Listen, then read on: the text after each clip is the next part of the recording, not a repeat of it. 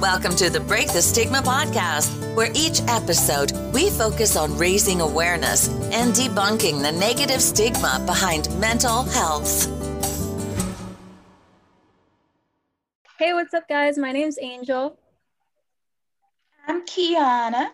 And this is... And welcome to the Break the Stigma podcast. This is not that was just coordinated over Zoom. No. So if you guys are wondering why we're on Zoom today, it's because we have a special guest. As you can see, this third block here. Her name is Morgan. Do you want to introduce yourself to the crowd that is non-existent? Please do. Hi guys, I'm Morgan. I am a college graduate from 2019. I still live with my parents as per usual. And it is a nice and rainy Friday afternoon here in New Jersey. It is. Weatherman. Thank you. All of us have one thing in common, and that is eating disorders. Eating disorders. So much fun. I said Morgan's the reason why we met and know each other. Yeah, she is. Thanks, Morgan. Hashtag thanks, Morgan. Hashtag thanks, Morgan. But I realized before we hopped on today that all of us actually have 3 different eating disorders. Technically speaking. Kiana, weren't you diagnosed with EDNOS, eating disorder not otherwise specified? Well, no. OSFED, which was EDNOS. OSFED. Other specified feeding or eating disorder. And I do all of the things. I was diagnosed with anorexia nervosa, which I still do not know what the nervosa part means. Does it mean I'm nervous? Because I am. It means you're nervous. I'm very nervous. And then Morgan, did you get diagnosed with bulimia? Or no? So I'm actually diagnosed with anorexia binge purge subtype. What they have described to me is that like my binge purge episodes are driven by my periods of like restriction. So like that's how it came into fruition, because I never fit the criteria. I was before I was diagnosed as anorexia binge purge, I was eating disorder not otherwise specified. Because I didn't ever fit the criteria for anything, because I was so all over the place. So after this last stint in treatment, they're like, okay, well, we're going to give you a diagnosis, and this is the diagnosis that you're going to have, and that's the one that we feel fits you best. And I was like, all right, fam. Do you agree with it? Yeah, definitely, because what I've always struggled with is that like with the idea of having anorexia binge purge subtype, it doesn't mean that I do binge, but it can lead to me having binge episodes. But with my particular set of anorexia, I am very frequently like restricting all of my food. And then at the end of the day, like if I have that one meal, then I have to purge that one meal. So it feels like a binge. It's subjective binge, but it's never, it can't be classified as a literal binge. So it just turns into a purge. So I mean, that's where it feels the most understandable for all of that. Gotcha. And Kiana, do you agree with yours, or would you rather just be basic bulimic? Yeah, because funny thing, I was, for the most of the eating disorder realm, I have always had like eating disorder otherwise specified. But for a short period of time, I was diagnosed with specifically bulimia. And that's when I felt like the most like, yay, because not yay, but I was glad that I didn't have like something like just, a random eating disorder. It had a name that people knew. Like the other day I was in the ambulance because, I was having heart problems, and they asked like what eating disorder I had. And I told her, and she looked at me like I was crazy, because she only, I guess, assumed, like, only knew the 2. Yeah. Or maybe the 3 if you count, like, binge eating. Well, I do, it is a thing, so 3. So I'm not a huge fan of having it, but again, like Morgan said, it fits my symptoms. Like, I do all 3. And they're sporadic at times when sometimes I will restrict heavily. Other times I will binge heavily and not purge. And other times I will purge after I eat, or I'll purge after a binge. So it is all craziness all over the place. Gotcha. For me, I have only ever had the one diagnosis since I was 14. And I mean, I think it stuck pretty well, but I also think that as I got older and like went through puberty more and things started changing, like I also feel like anorexia, just that one word doesn't fit everything that I struggle with, because I do also have episodes of binging. I don't purge, but I do have episodes where I eat a lot and then episodes where I restrict. So I'm not sure where I would fall in that category, because it wouldn't be anorexia binge purge type because I don't purge. So I'm not sure. It's very confusing, the diagnoses, because there's so many different aspects of eating disorders. It's not something like bipolar where you just have mood swings and impulsivity. Like it's like more complex, and I feel like no one with an eating disorder actually has just one set eating disorder. Like it's very more complex than that. Yeah.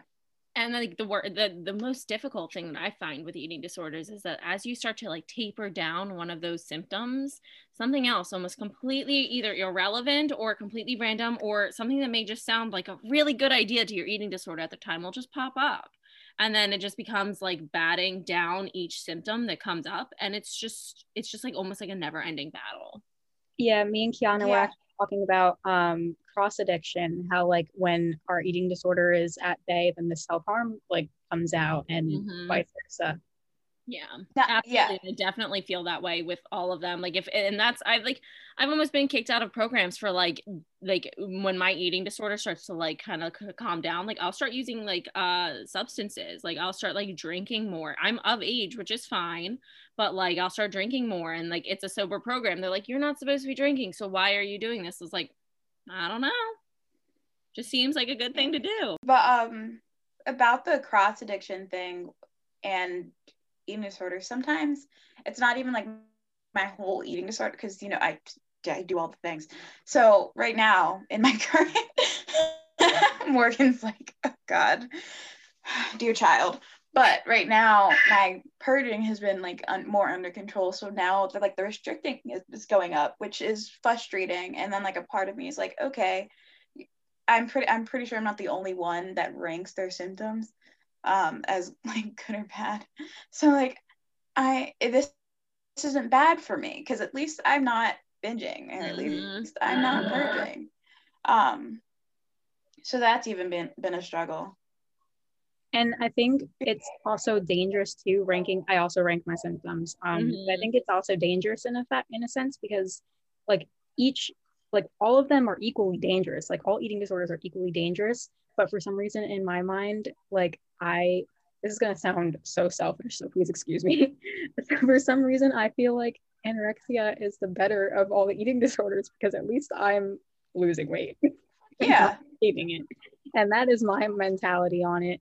I know it probably sounds like horrible, and obviously that is an eating disorder way of thinking, but like as someone that struggles with both restricting and binging, whenever I'm in my restricting phase, I'm like, okay, this is fine, because I'm doing things to help me get to where my eating disorder wants me to be, and not the other way.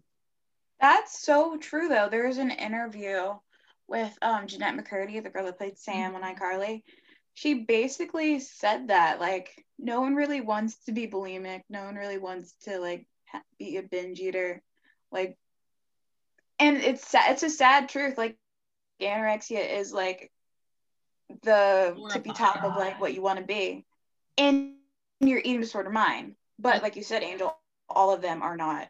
All of them are bad. You know, all of them are not healthy.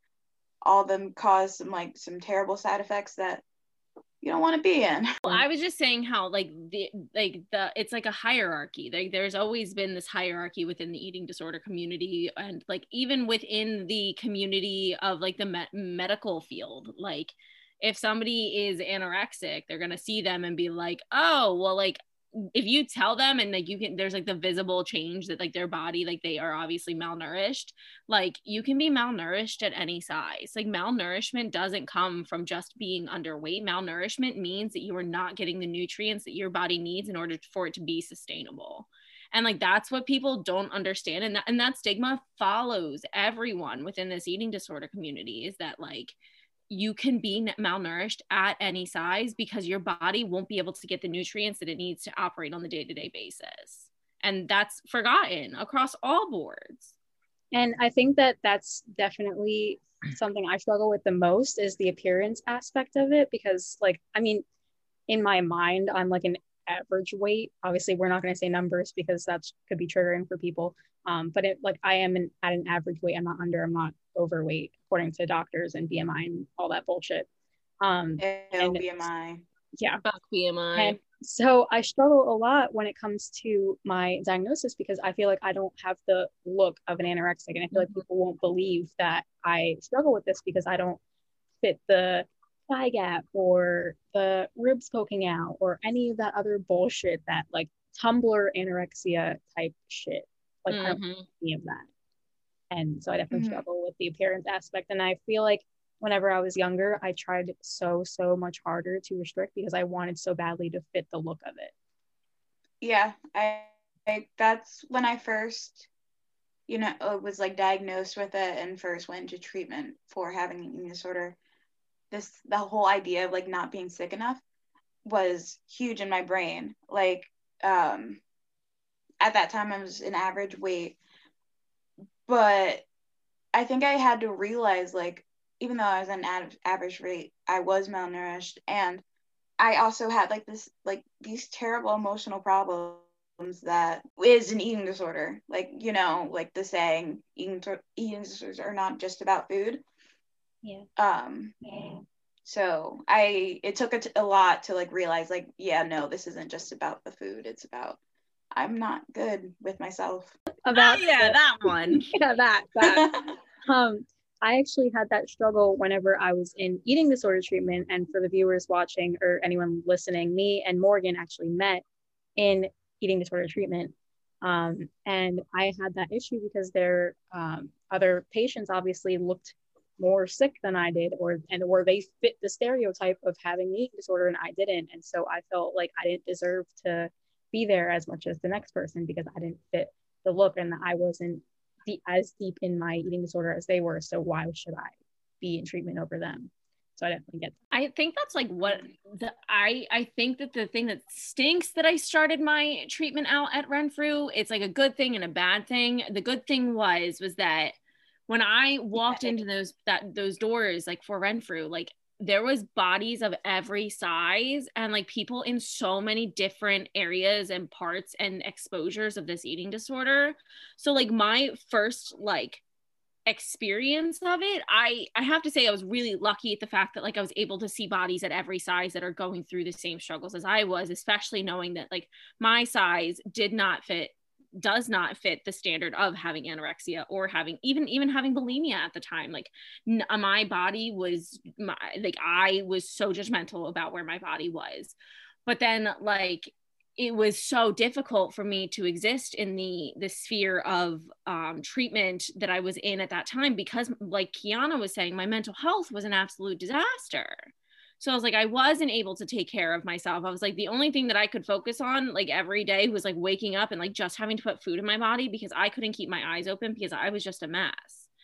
And it's funny because we were just talking about how Angel and I met in treatment. Kiana and I met in treatment my first time. I actually didn't know that. Yeah. So my first time in treatment. You did it? There. But the funny thing was that if you were to ask he was in a coma? if I was in treatment with her, she'd say no, because nobody knew that I existed.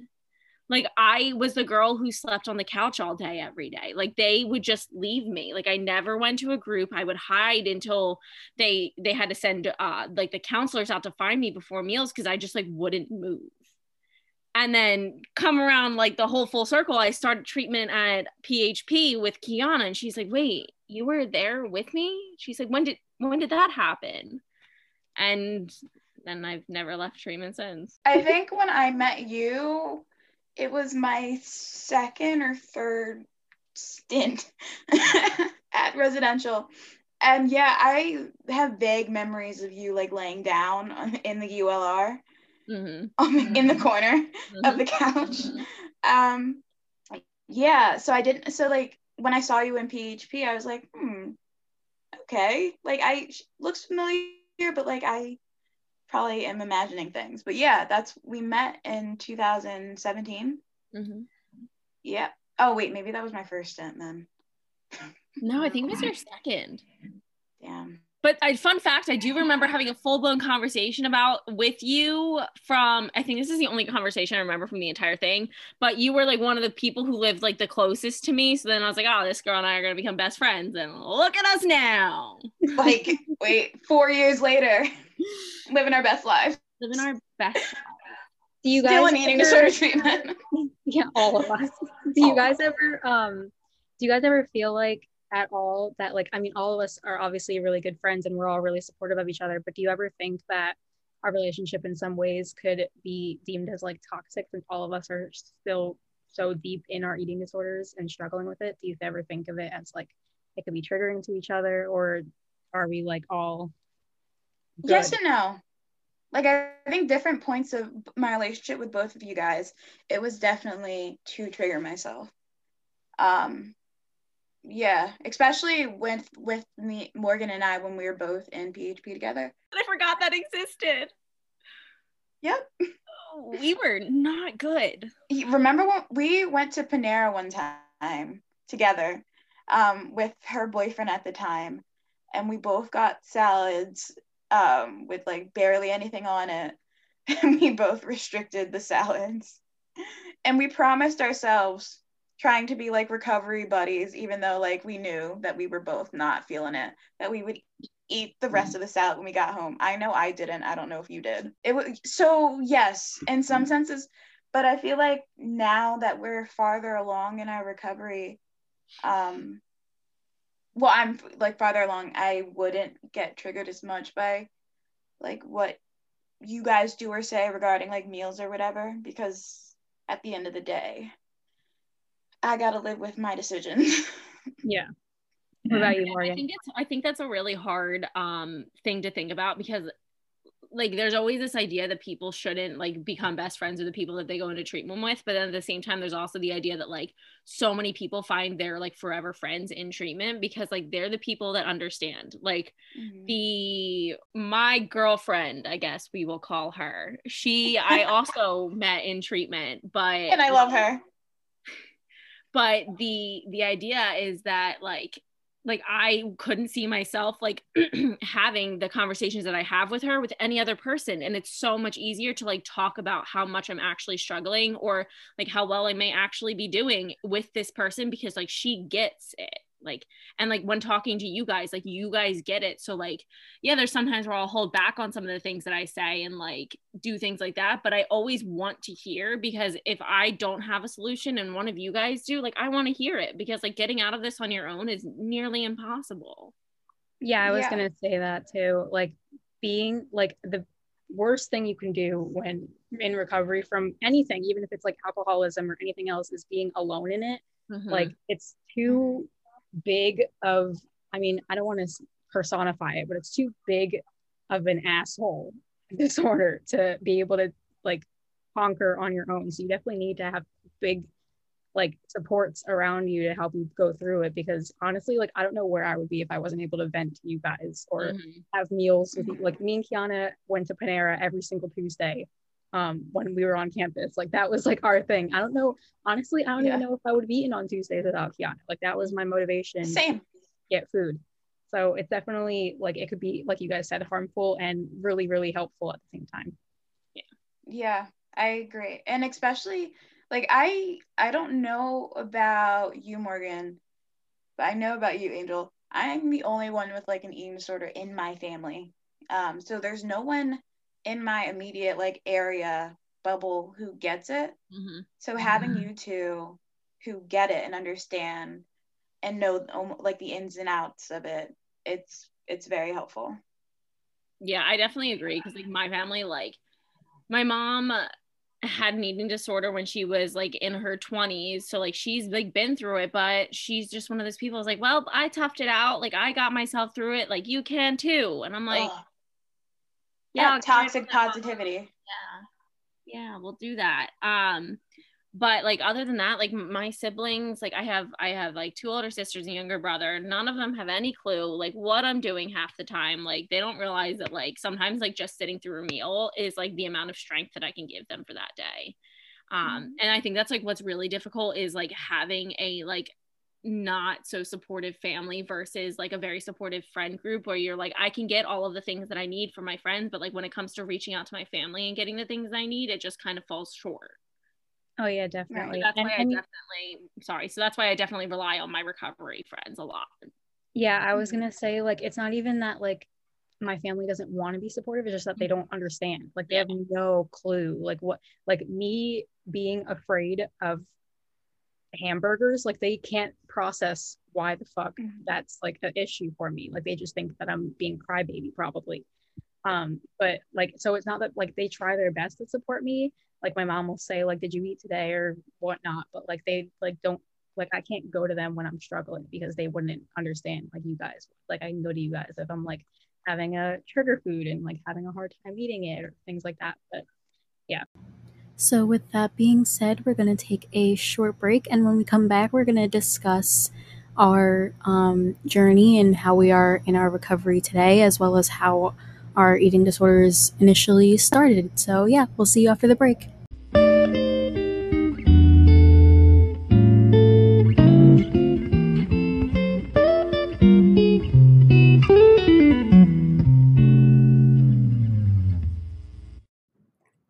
Hey guys, it's Angel and Kiana from Break the Stigma podcast, and we're here to tell you how easy it is to start a podcast with Anchor. It's free. There are creation tools that allow you to record and edit your podcast right from your phone or computer.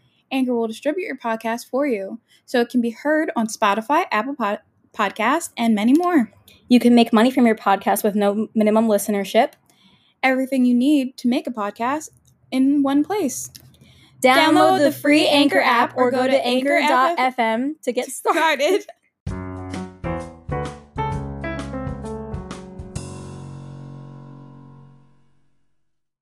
Okay, welcome back. Welcome back, guys. But so, we wanted to talk about our experiences with our eating disorders and how that all started and all that. So, Angel, let's kick it off with you. How did your eating disorder start? I was very severely bullied in my upbringing in middle school, mostly. I was in cheer actually, and that's how it started because I was told that I was too fat to be a cheerleader. Because cheerleaders, there's a stereotype where all cheerleaders have to be like fit and skinny and pretty and all nice, and I wasn't that apparently in middle school as a 13-year-old. So yeah, I started off hearing that all the time from girls that were in cheer with me. Or I have like this distinct memory of whenever I was in lunch, my mom had brought me a muffin from Dunkin', and this girl came up to me and she was like, that won't help you get the cheerleader body. And she took my muffin and threw it out. And that was like the first experience that I remember where I just knew that food was not for me. Yeah, that's where it all definitely stemmed from. And then it just grew from there, like the flashbacks in my mind of the girl taking my muffin and telling me that I don't need it and that I'm not gonna be skinny if I eat a muffin. Like that just stuck with me all these years for some reason, and now here I am. On to you, Morgan. So the first instance where I realized that like I had a different body from my siblings and my family, and like that was supposed to be, that's like a bad thing, quote unquote, was like growing up, I would get these comments from people saying that, oh, you don't look like your sisters. Like, wow, your sisters are really, really beautiful. Like, what happened to you? Like that, those words had actually come out of people's mouths when they've come to like describe me. And like growing up, I had a lot of like familial based judgments placed upon my body, with like what I was allowed to wear, what I was allowed to go out of the house in, and things like that. And this idea that like my body was not my own was something that was kind of normal to me, because like my mother would dress me, like she would tell me what I was allowed to walk out of the house in. And so like all of these comments about like, oh, my body doesn't look good in these size clothes, but my body does look good in these size clothes, or like things like that, like it was always dictated by what was being said. My first instance of like the eating disorder actually beginning was in 8th grade. I was hanging out with this one girl. Her name was Amber. and we like took a picture. It was on those like really the flip phones, like you remember the Envies, you all remember the Envies. So I had the green one, and it was the big one. It was the Envy first generation. We took a picture on that, and it ended up on my Facebook because it was 8th grade, like I had just gotten a Facebook. I thought I was all cool, and my stomach happened to be sticking out a little bit, and somebody tagged the picture as like fattest stomach, like on the picture, because like people could anonymously tag people in pictures.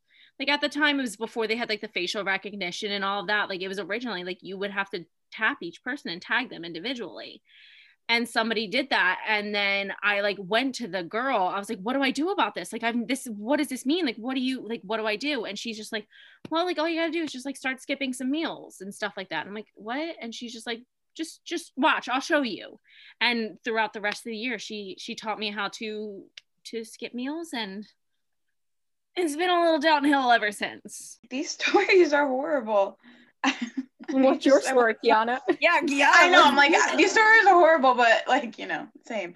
I was also bullied as a child, and in middle school, but it didn't start until I was a sophomore in high school.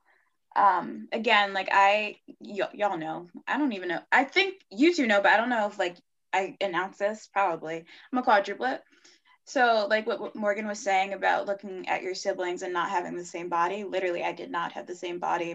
All of my siblings are tall, I am short, and I've always had like some extra meat, chubbiness, and I was not a fan.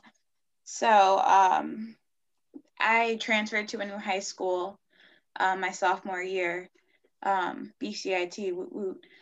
And I decided like, okay, I'm just gonna get into shape, you know, like nothing eating disorder was attached to that. I think I just got like really obsessed with like the over exercising, and then realized like, okay, I just don't have to eat lunch. And then that turned out like I don't have to eat breakfast. And then it turned out like, okay, I don't really need dinner either, and I can just have like snacks. A snack being like 2 pretzels. God, it's not good. The staples. Yeah, of course, you know, all the macronutrients.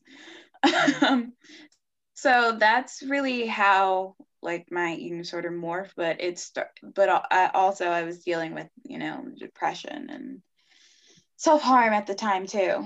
So the eating disorder, I like had gone without cutting for like the longest time ever in my life once my eating disorder started, and I didn't even put that together until like later on. Like that was how I dealt with everything. Do you think you replaced self-harm with your eating disorder? Yeah, until I was forced into treatment, and then I did both. I wanted recovery. I wanted to go back to actually what Morgan was saying about like feeling like your body isn't your own. I'm not sure about you, Morgan, but I know me and Kiana have both had like some sort of sexual trauma. Trigger warning. I was gonna say, I think that like going back, like looking back on it now, like yeah, my eating disorder started from me being heavily bullied. But I think also having to deal with something like that and knowing that my body wasn't my own, I just grew to hate it. And because it wasn't mine, I definitely grew to hate my body and hate myself and feel like I wasn't deserving of being in the body that I am because my body was taken from me, if that makes sense. Yeah, absolutely. Yeah. So what I was thinking was that like, that's like when I was like speaking on most of those terms, like that's like when I first noticed that the eating disorder like appeared. But then when it has morphed over the years, or like even like disappeared and just like reappeared at different times, like it's been like following these like traumatic experiences and these traumatic events where like I have no way to cope with this. So the only thing that's left in my control is like what I'm able to put into my body. And like when like push came to shove, like, and even now it's like hard to say that like going to the eating disorder wouldn't be the first thing that I would go to if like something traumatic happened again. And like that's what's really frustrating, is that like it just is so safe in so many ways, like until a certain point, until it's not anymore, which is the problem with it, is that like getting away from that just is difficult. think another thing that has to do with it is just their attachment to other, like, to the world, I guess. Like, even though, let's say they weren't bullied, but they've always felt like out of place, for no like rhyme or reason. A lot of like negative self-talk that stemmed from like what you find in the world. Does that make sense? Am I making sense? Kiana, I can help you with this. So Good. I also Perfect. like I know people, like there are people, I've been in treatment. This has been my 3rd time in residential treatment, my maybe 5th time potentially gonna be in PHP. Don't know what's happening with that yet. But like I absolutely have met people who have met this eating disorder and have never been like predisposed to like any significant trauma in their life, which doesn't mean to say that their eating disorder is less valid or anything like that. It's just, it's very much in terms of like the things that you feel that you need to control in your life. There's a high pressure on perfectionism, and we all know that there's this idea that we have to strive to be the best that we can be, and anything that we do in order to like make up for the fact that other things in our lives are out of control. And a lot of times that when it comes down to the people who like say that they haven't experienced trauma or don't feel that their trauma is even like deemed like the reason why their eating disorder started, like a lot of these things like can create different avenues for like different issues to pop up. And like sometimes like the eating disorder can cause a trauma, but sometimes the trauma can cause the eating disorder, and like it goes both ways, just like me. But both ways, gang. Sorry, that needed to be said. I felt like it was just a great end note to that. So do you guys want to end the episode with no. how our recovery is going now and where we are in Yeah. our lovely journey of success or failure or anywhere in between that we are? Let's talk about Morgan as the guest. How is your recovery journey going? Tell everyone where you were in treatment, because I'm very jealous. And okay, so jealous. So for those of you who don't know me, some of you will know me, that's okay. I just spent the last 4 months in California doing some pretty intensive treatment. I gotta say, it's not all sunshine and rainbows out there. But I spent 4 months there. I did a month and a half of residential treatment. So like close to like 45 days of residential treatment. And then I stepped down into their PHP and IOP program. And this program is actually very fortunate to have on-site living. So we would be in apartments. It would be in recovery community apartments. And we would live with other people from the community. And then we would get picked up every morning in a van and then taken to our PHP site. So it was really awesome. And it was a really, really great experience. And honestly, like, I don't think I have, after that whole experience, like, I don't think I've ever been closer to like seeing recovery for what it's really worth and for what it can actually do for me. That doesn't go to show that like there haven't been problems since I've been home, because there have been, because not everything is going to be like a perfectly straight line like once you start getting it. But I can honestly say that like the program that I was in really definitely has changed my view on like how I see recovery and how I see it's like attainable for me. And that's pretty great. And also I want to give a shout out right now to Recovery Record. It's one of the best apps that I have ever used in terms of like treatment and recovery. Like, I have my team members on there, like we message back and forth. They're seeing how I'm doing on a daily basis. And like, it really works for you if you work for it. And I just want to say that that's honestly been a really big helpful and a game changer for me since being home, is the ability Not to sponsored unless they want to sponsor me. Unless they want. We're not getting paid to say this. No, we're not. I promise. That was literally me. I kind of just threw that in there. I don't even think that they knew that I was going to say that. No. Yeah, I didn't, and I'm not 100% familiar with what that is, so I should do my research now. Okay, No, Angel, how are you? Recovery Record. Oh, is sorry. And I used it for the first time actually when I was in PHP. So before I went to residential, And I was introduced, and you can have your dietitian on there, your therapist on there, your psychiatrist on there, your entire treatment team, and you basically log your food and they can see it. And like Morgan was saying, you can come back and forth. They can coach you through meals if you're having a hard time, things like that. So it is really helpful, and I do recommend it for anyone that is struggling with an eating disorder. But my recovery journey, as of right now, I'm not in any specific eating disorder treatment, but I am working very heavily with my current therapist, specifically on food.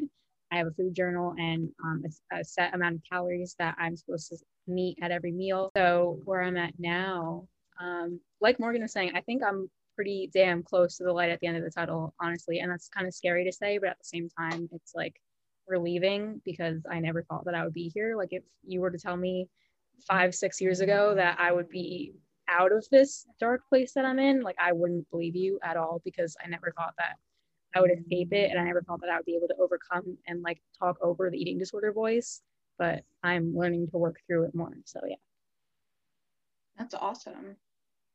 I am envious. Where are you, Kiana? Well, today was my last day at PHP, so next week I am starting IOP, which I'm excited and nervous. But I'm really glad that I will be in IOP and practicing everything that I've learned, like in program outside, because I don't have to be there until 4. So a lot of practice. And for those of you that aren't familiar with like eating disorder terms, PHP is partial hospitalization program, and then after that you step down to IOP, which is intense outpatient program. So Kiana was doing the PHP, and now she's been doing so well that they stepped her down to IOP, and I'm very, very proud.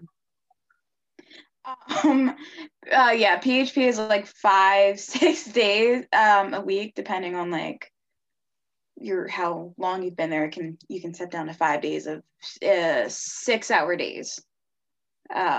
So it's yeah, and then IOP is 3 hours, and it goes from 5 days to 3 days, and then discharge. The program I was just in was a 7-day-a-week program for PHP. 7 I would go crazy. Days. And that's the thing, is that I've never been in a program like that.